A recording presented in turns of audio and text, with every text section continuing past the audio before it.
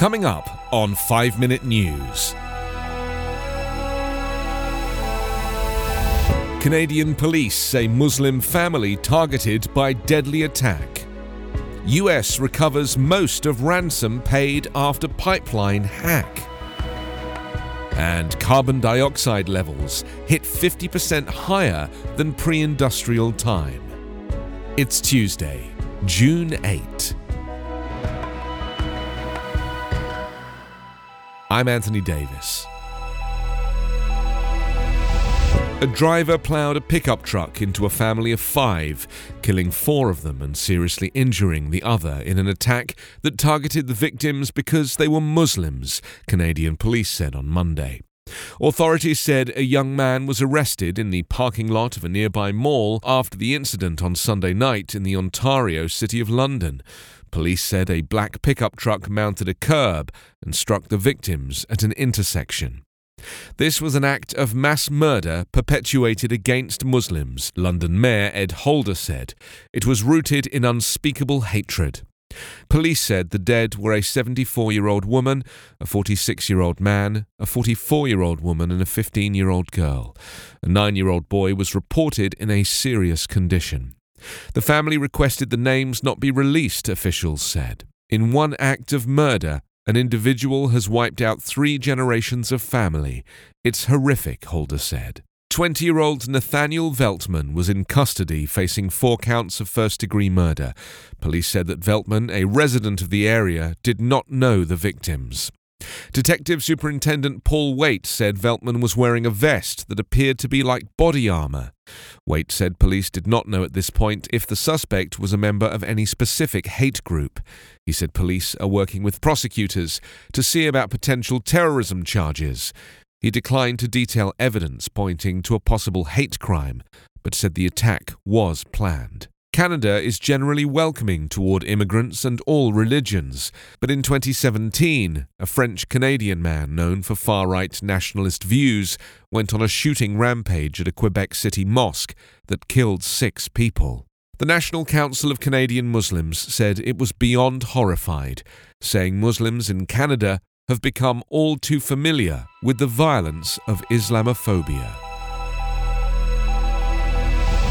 The US Justice Department has recovered most of a multi-million-dollar ransom payment made to hackers after a cyber attack that caused the operator of the nation's largest fuel pipeline to halt its operations last month.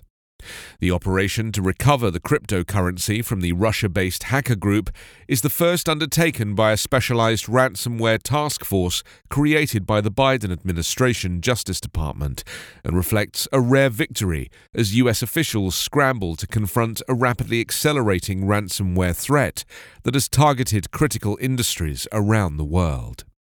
Georgia-based Colonial Pipeline, which supplies roughly half the fuel consumed on the East Coast, temporarily shut down its operations on May 7 after a gang of cybercriminals using the DarkSide ransomware variant broke into its computer system.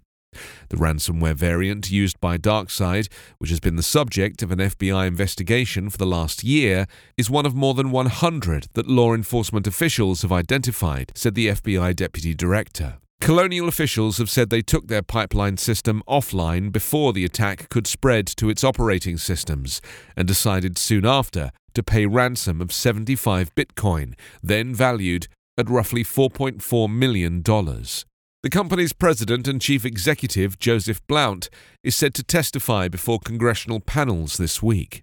In a statement, Blount said he was grateful for the FBI's efforts and said holding hackers accountable and disrupting their activities is the best way to deter and defend against future attacks of this nature. The annual peak of global heat trapping carbon dioxide in the air has reached another dangerous milestone, 50% higher than when the industrial age began.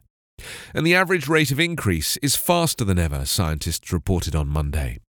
The National Oceanic and Atmospheric Administration said the average carbon dioxide level for May was 419.13 parts per million.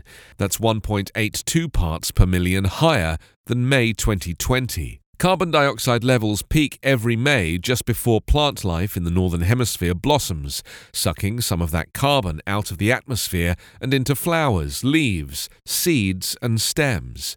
The reprieve is temporary, though, because emissions of carbon dioxide from burning coal, oil, and natural gas for transportation and electricity far exceeds what plants can take in, pushing greenhouse gas levels to new records every year. Climate change does more than increase temperatures. It makes extreme weather, storms, wildfires, floods, and droughts worse and more frequent, and causes oceans to rise and get more acidic. Carbon dioxide can stay in the air for 1,000 years or more, so year-to-year changes in emissions, such as the reduction caused by the pandemic, hardly register. You can subscribe to 5 Minute News on YouTube with your preferred podcast app. Ask your smart speaker or enable 5 Minute News as your Amazon Alexa flash briefing skill. Subscribe, rate and review online at 5minute.news. 5 Minute News is an evergreen podcast covering politics, inequality, health and climate, delivering independent, unbiased and essential world news. Daily. Faith in the news media has been challenged, making it even harder to get stories told. The Friday Reporter podcast was created to help audiences better understand the media by hosting journalists who will answer the questions to which we need answers. Join me every Friday to hear more.